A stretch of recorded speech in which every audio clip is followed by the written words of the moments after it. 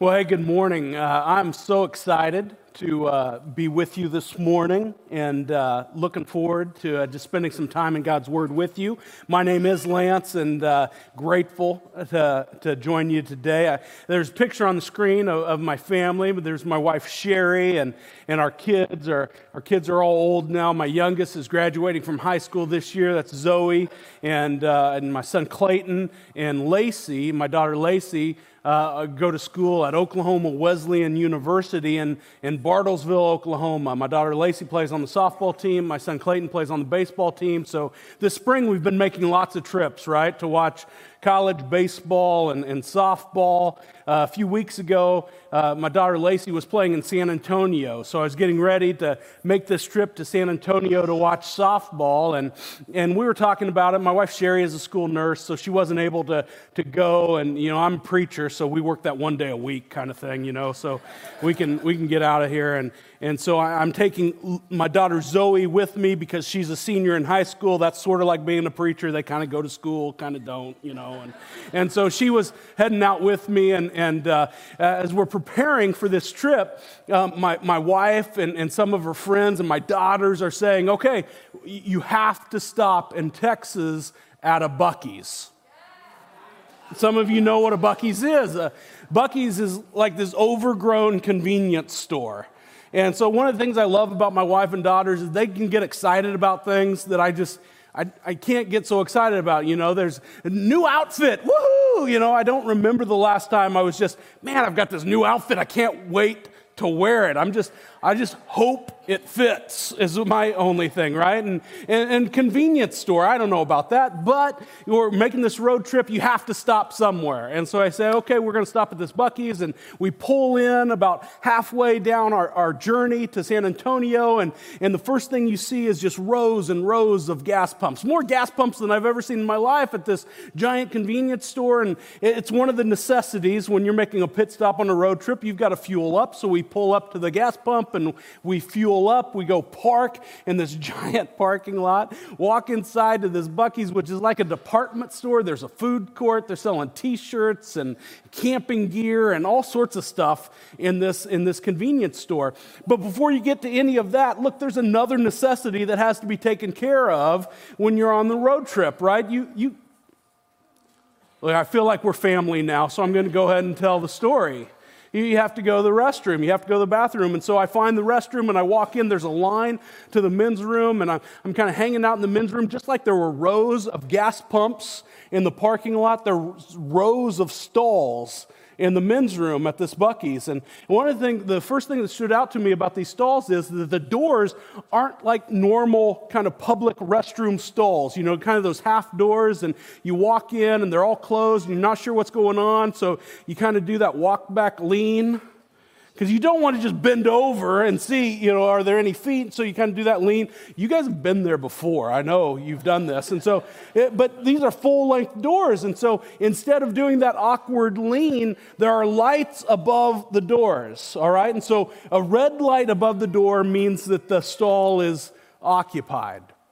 And a green light above the door means go. Right? The stall is not occupied. You can go in. You have access to that stall. It's really sort of it was my favorite thing about Buc-ee's. Red light and green light system. And so you knew when you could gain access to where you needed to be. We all go through doors every day. We have garage doors and front doors. We have gates to the backyard. We go through doors, and doors do a variety of things in our life. Sometimes they provide us with privacy. Sometimes they provide us with security. But mostly, I think we need the doors to grant us access to where we need to be. On a more deep level, on a spiritual level, we were all created seeking to worship something. We're all created, and we might not know this right away. Some of you in this room might not be able to put this in terms right now, but you're here for a reason.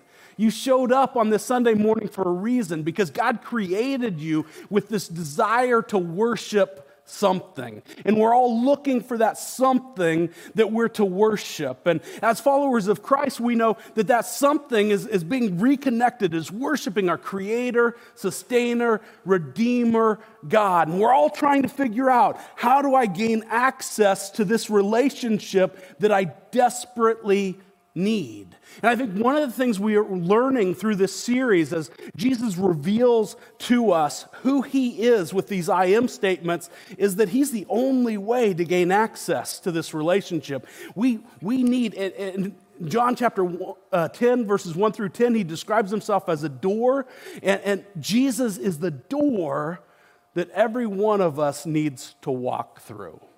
I think in this passage, John chapter 10, verses 1 through 10, Jesus teaches us 3 reasons that we ought to walk through the door that is Jesus into this relationship, into the family, onto the team of God. If you have your Bibles, I'd love for you to open them up to John. That's the Gospel of John, Matthew, Mark, Luke, John in your New Testament, chapter 10. We're going to take a look at the first 10 verses here and 3 reasons that we need to walk through that door that is Jesus. John chapter 10, this is what God's word says. Truly, truly, I say to you, he who does not enter the sheepfold by the door, but climbs in by another way, that man is a thief and a robber. But he who enters by the door is the shepherd of the sheep. To him the gatekeeper opens, the sheep hear his voice, and he calls his own sheep by name and leads them out. When he has brought out all his own, he goes before them, and the sheep follow him, for they know his voice. A stranger they will not follow, but they will flee from, for they do not know the voice of strangers. This figure of speech Jesus used with them, but they did not understand what he was saying to them. So Jesus again said to them, truly, truly, I say to you, I am the door of the sheep. All who came before me are thieves and robbers, but the sheep did not listen to them. I am the door. If anyone enters by me, he will be saved and will go in and out and find pasture. The thief comes only to steal and kill and destroy. I came that they may have life and have it abundantly. All right, an awesome section of scripture here. It teaches us 3 reasons that we ought to walk through that door that is Jesus. Reason number 1 is that we get to know Jesus. You know, I'm sorry this Sunday you don't have a preacher as smart as Joe or Joe. I mean, come on, or Casey, right? It's just me, and so reason number 1 is really simple. We get to know Jesus. Truly, truly, verse 1 says here in chapter 10. A few weeks ago, Pastor Casey told you that when you hear those 2 words, when you read those 2 words in the Gospel of John, truly, truly, you got to pay attention because Jesus is about to drop a truth bomb. And just as surely as we ought to pay attention, his original audience would have sort of heard that in the same way. Hey, he's about to say something new. He's about to say something that we ought to listen to. I think Jesus is just fed up by this point. Chapter 10 here in the Gospel of John is sort of connected back to chapter 7 in the Gospel of John. And in chapter 7, we learn that Jesus was in Jerusalem for the Feast of Booths. And so he was there for that feast, and he's confronted by religious leaders. He heals some people in chapter 7, 8, and 9. There's all these kind of arguments and debates. It's really an ongoing debate from chapter 7 to chapter 10. In verse 22 of chapter 10, Jesus is back in Jerusalem for the Feast of Dedication, Hanukkah. That's in December. So the Feast of Booths is late September, maybe early October. There's about 3 months between these 2 feasts. And for 3 months, Jesus has been in this head-on argument, debate with religious leaders. They have kind of thrown the book at Jesus. They've sent officers to try to arrest Jesus. They've accused him of being demon-possessed. Jesus has responded by saying, look, you guys, you aren't judging this correctly. I know you're not blind, but you can't see. He's even called them children of the devil. Jesus hasn't exactly held back here. And so he's exasperated by the time we get to chapter 10, verse 1. And I think truly, it stands out as saying, look, I've got to try something else. I'm not sure what else. How else can I say this so that you'll hear it? And so he tells them a story. And he uses an illustration from one of the three main economic drivers of the area. If you were living in Israel during Jesus' day, probably you were a farmer, a fisherman, or a shepherd. Those were the three major economic drivers. And so he shares a story from a segment of society that everyone would have understood. We read in verses 1, I say to you, who does not enter the sheepfold by the door, but climbs in by another way, that man is a thief and a robber. But he who enters by the door is the shepherd of the sheep. To him the gatekeeper opens. The sheep hears his voice, and he calls his own sheep by name and leads them out. When he has brought out all his own, he goes before them, and the sheep follow him, for they know his voice. The stranger they will not follow, but they will flee from him, for they do not know the voice of strangers. Everyone in Jesus' audience had seen a sheep pen. Maybe they own a sheep pen. These I think we have a picture of it. We're all over the area. Often rock walls attached to a house. Sometimes they were just sort of a hollowed out area on the side of a mountain. And when they were in the grazing their flock, they'd shelter there at the night, but there would always be one entrance to the sheep pen. And after grazing their flocks in the fields, they'd bring their sheep into the sheep pen. The shepherds would lead them in, and often these sheep pens would house more than one flock of sheep. So there'd be several shepherds sharing this same sheep pen. They'd lead them in, and one of the shepherds, or perhaps a watchman that they hired at night, would guard those sheep by laying themselves across that single entrance to the sheep pen. So the shepherd himself would become the door to the sheep pen. Nobody was getting in without that shepherd knowing it. He was the gate. He was the door to gain access to the sheep pen. And then in the morning, when they were ready to take the sheep back out to graze again, each shepherd would go in and he would call his sheep by name, Fluffy and Woolly and Scapegoat. That was the ironic shepherd. And he'd call them out. And the sheep would follow their shepherd because they recognize his voice. And so every flock would follow their own shepherd out of the sheep pen. Everyone in Jesus' audience would have seen this from time to time at least. They'd be familiar with this practical description of a shepherd in his sheep. What's more, though, Jesus is specifically talking in these verses in chapter 10 to the religious leaders. And the religious leaders, most of Jesus' audience, probably all of Jesus' audience, but especially the religious leaders, would have been familiar with the Old Testament background to shepherds and sheep. The greatest heroes of the Old Testament, guys like Moses and King David, their origin story is that of a shepherd. They started out as shepherds. The prophets and Jeremiah and Micah and Amos talk about God as good shepherd. Maybe one of the most famous passages in all of Scripture. In the New Testament, you have John 3:16, right? In the Old Testament, you have Psalm 23. Psalm 23 is all about God as shepherd. The Lord is my shepherd. I shall not want. And so these religious leaders would have been so familiar with this Old Testament background to shepherding and sheep, and how God is described as the good shepherd. And they would have been familiar with this practical description of a shepherd in a sheep pen in a door. And so that makes verse 6 really sort of confusing. When John tells us this figure of speech Jesus used with them, but they did not understand what he was saying to them. Why didn't these guys understand? Why didn't these religious leaders get it? Well, they were smart enough to understand. They had all the background information they needed.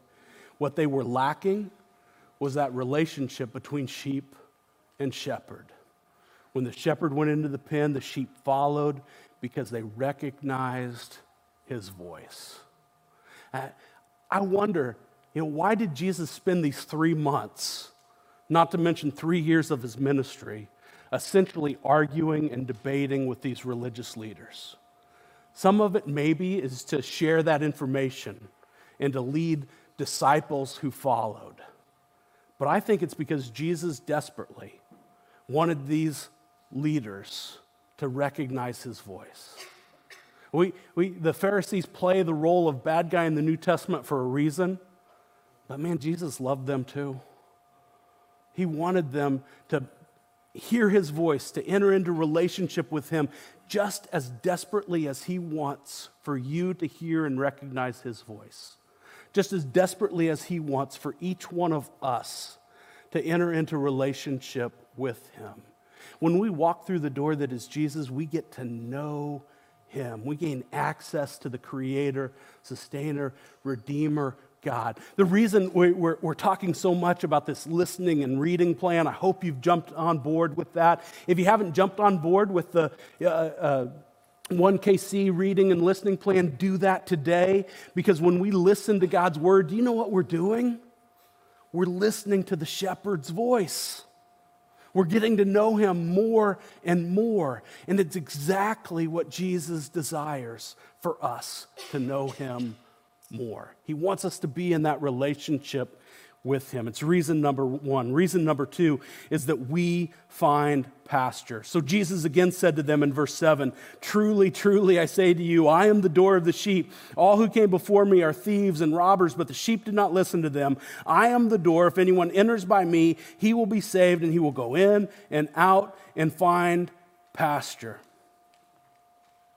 So Jesus again said to them, "Truly, truly, I say to you, I am the door of the sheep." Now, there are elements of security involved here in Jesus' description of himself as door. We've talked about it. The shepherd would lay across the opening to the sheep pen, and he was the only way in. So you couldn't get to the pen without crossing the shepherd, without him knowing it. And so he protects us. So there's lots of talk about thieves and robbers. And as the sheep went into the pen, they would be examined for cuts and abrasions, and the shepherd would treat them with oil so they wouldn't be infected. There are elements of protection here, absolutely. I think mostly, though, Jesus is talking about himself, describes himself as door because he is the only access to the pen. He's the only way to be a part of that team, to be in God's family. I was on a trip recently in Bartlesville, actually, to watch baseball, and I got out of the car, and I dropped my cell phone. It landed face down, screen down on the parking lot, and I thought, that's a broken screen. I picked it up, and the screen wasn't cracked at all. I thought, this is so lucky. And just as I picked up that phone, my son was trying to call me, and so I went to answer, swiped to answer the phone, and just black screen. I could hear the phone ringing, but no matter what I touched, what button I pressed, no matter what, reset I did, I couldn't get the phone to work. And so I decided I've got to, this will be the one time when I drive home and I hit a deer or something, I'll need a phone. And so I went to the cell phone store and I said, "What can you do for me?" They said, "Well, we can sell you a new phone, sir." And I said, "Okay, well, let's try that." And so I bought a new phone, and then they go to set it up. They said, "Okay, now to transfer everything, your contacts, all the information on your deceased cell phone, you'll need your Apple ID and password." I was not prepared for this, right? I mean, I'm thinking, I'm going to embarrass myself because it's going to take me 47 tries to get my Apple ID and password. You would be proud of me because I got it on the first try. This is my greatest success in weeks. All right? And so, yeah, thank you. And this is like the secret passcode, but it's the only access to all of this information. Jesus is the only access to the sheep pen. Here's the deal, though. He doesn't make it a secret. He's not like the secret formula or passcode you have to know. He wants you to hear and recognize his voice and gain entrance to his team. I am the door to the sheep. All who came before me are thieves and robbers. All who came before me, who is being described here? Some scholars say that Jesus is describing these false messiahs that showed up before him. And I don't really think that's the case, just based on the context. Maybe some scholars say, well, he's talking about prophets from the Old Testament. I'm not buying that either, because the prophets from the Old Testament pointed to Jesus. And so what I think is going on here, Jesus is describing the religious leaders that he's talking to.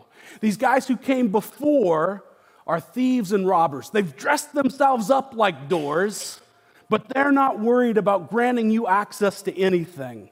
I recently, a year or so ago, I was on a retreat in Louisville. It's my favorite pastor's retreat I've ever been on. There was a group of about 7 or 8 of us with this senior pastor who is retired now, but he led a large church in Louisville for years and years and years. And so we got to spend some time, just 7 of us, with this guy and learn from him. And one of the things we did on this trip is we took a trip to the Louisville Slugger Museum in Louisville. And so we got to see how the bats were made and all this stuff. And we walked through. We met the owner of Louisville Slugger because he goes to that church. A fantastic experience. And at the end of this tour, they said, okay, now we're going to go to the batting cage. And everybody can choose a bat and go in the batting cage and I thought, there's no way I'm doing this. I don't need this kind of embarrassment in my life. And so I think a few of these other guys, they're going to say no too, and it'll be okay. But every one of them said, I'll go to the batting cage. And I thought, well, I'm not going to be that guy. And okay, I'll go to the batting cage too. And so I pick out a bat, Johnny Bench model, and I'm waiting my turn. I've got a batter's helmet on. There's no way for a 47-year-old man to make a batter's helmet look cool. But I've got that on, and I'm waiting in line, and I watch these guys, a couple guys go before me, and I see their swings, and I think, I'm going to be okay, right? This is not going to be so embarrassing. Got in, took a couple swings. I was swinging a Hall of Famer's model bat, right? But no matter how much you dress some folks up, they're never going to be a Hall of Famer. And the Pharisees and the Sadducees, these religious leaders were dressed up like doors, like they cared about the people and gave access to God, but they weren't.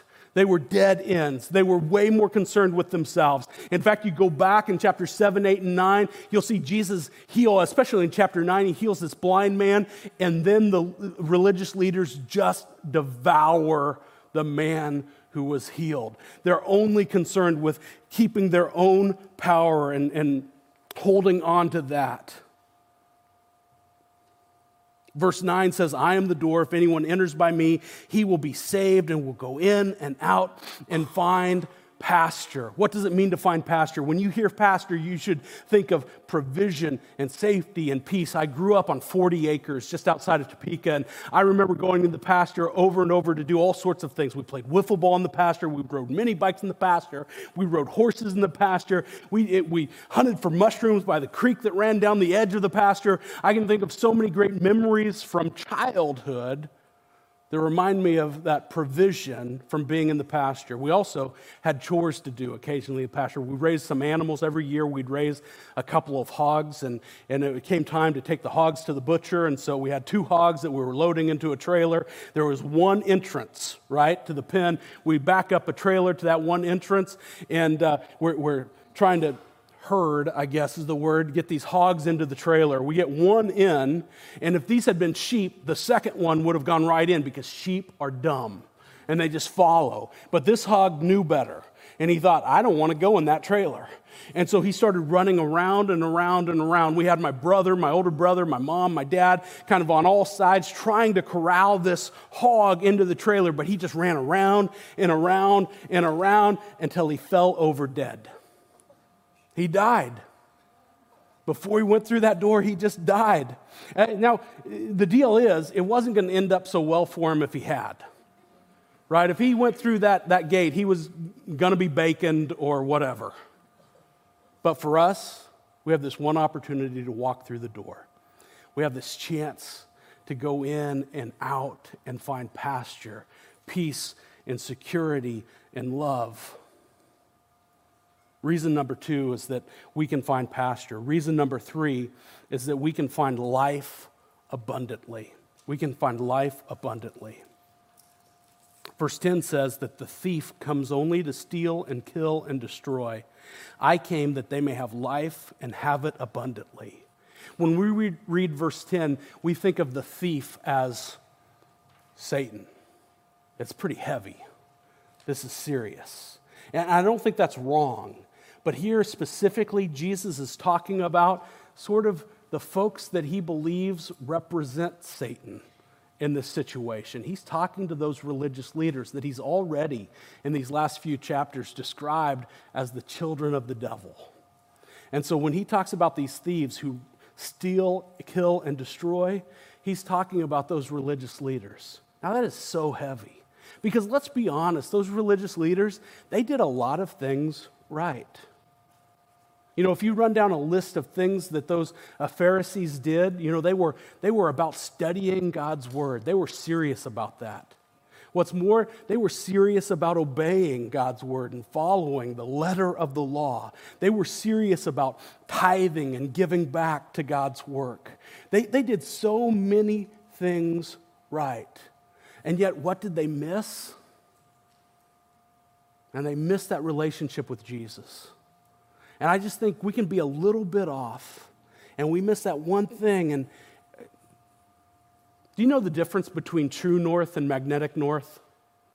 True north would be the North Pole, right? The furthest, most north point on the globe. And when you have a compass and you find north, those compasses work by magnets. So they point you towards magnetic north, which is a point somewhere in Arctic Canada, okay, where nobody wants to go, but there's iron ore under it or whatever. And so those compasses are going to point you to magnetic north. The deal is that depending on where you are on the earth, it's different directions.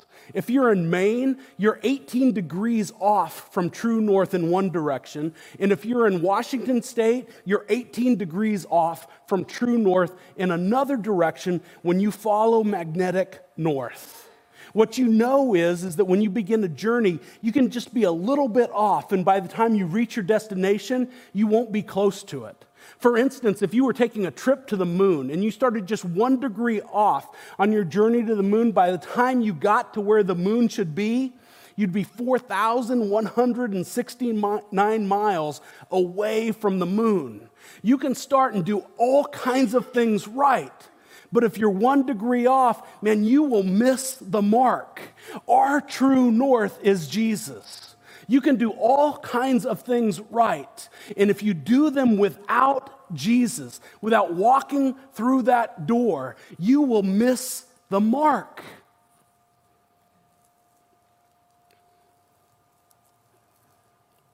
He said in verse 10, that the thief comes only to steal and kill and destroy. I've came that you may have life and have it abundantly.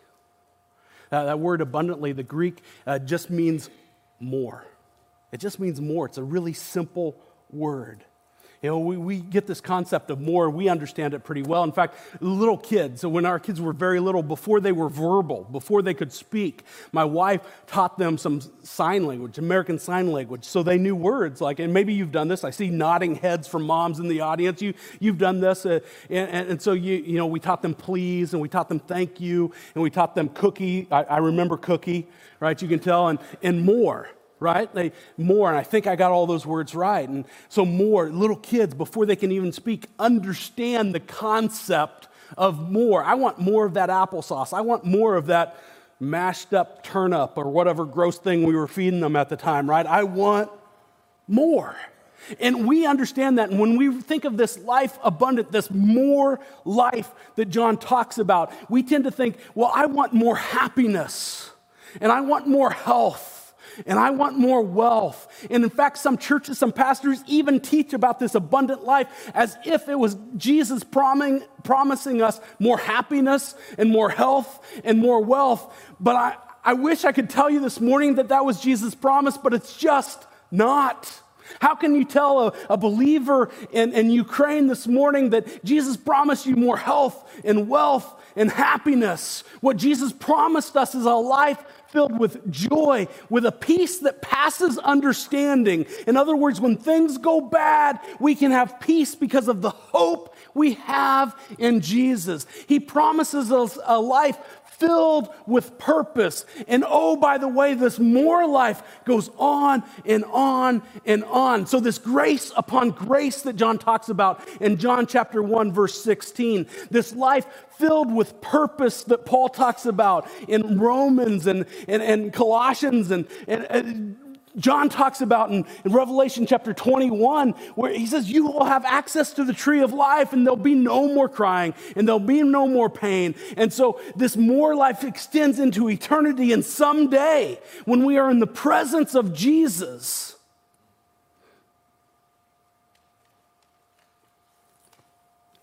there won't be any more tears, and there won't be any more hurt. And we have access to that if we just go through the door that is Jesus. On these trips, sometimes to Bartlesville to watch baseball and softball, we tend to stay in the same hotel. And so we're staying in this hotel, there's an elevator in it, and so we've ridden this elevator over and over again. And one of the things I've learned about this elevator is that when you get to the bottom floor, it takes a little while for the doors to open. They don't open right away. And I suppose it's a long time, maybe 6 seconds, 7 seconds, but that seems like, an hour and a half. You're standing there waiting for those doors to open, and you know that they're going to open. They've opened every single time before. But every time you get to that bottom floor and there's that pause, there's a little part of you that thinks, today's the day. I'm going to be stuck in here for years. It's a good thing I've been preparing for it. These aren't going to open. Man, I've been in spots in my life. I've gone through seasons in my life when I know that Jesus has promised that he is the door that allows me access to be a part of his team, to be a part of his family, to be fellow heirs with him. I gain access to my Creator, that he fills up that hole in my life that I desperately need. And yet in different seasons I've thought, this is the day. Those doors not going to open. I know some of you are in this room this morning and you're thinking, I know the preacher says that Jesus will say yes, that the door will open, but he doesn't know what I've done or where I've been. He doesn't know what I'm experiencing right now. He doesn't know the hurt and the pain that is present in my life. And he talks about this peace that passes understanding. But if I risk and I say yes to Jesus, I know that door is going to close. It's going to stay shut. I promise you, and what's more, God's word promises you. And what's more, Jesus promises you that it's not true. That Jesus is the door, and anyone who enters through him has access to life abundantly, can come in and out to pasture, to peace that passes understanding. That every single one of us, when we say yes to him, can know him more and more and more. He will call us by name, and we will recognize his voice. Man, this morning I invite you to walk through that door. Talk to somebody that you saw on stage. Talk to the person who invited you this morning. Find one of the pastors on staff here. Talk to somebody. Talk to me about how you can take those next steps to say yes to him. Next Sunday, they're doing baptisms. Joe told me before 8:15 that there's 9 baptisms. I don't know if I'm supposed to say that. 9 baptisms, that's pretty cool, but there's room for more. Right? Take that next step. Walk through the door.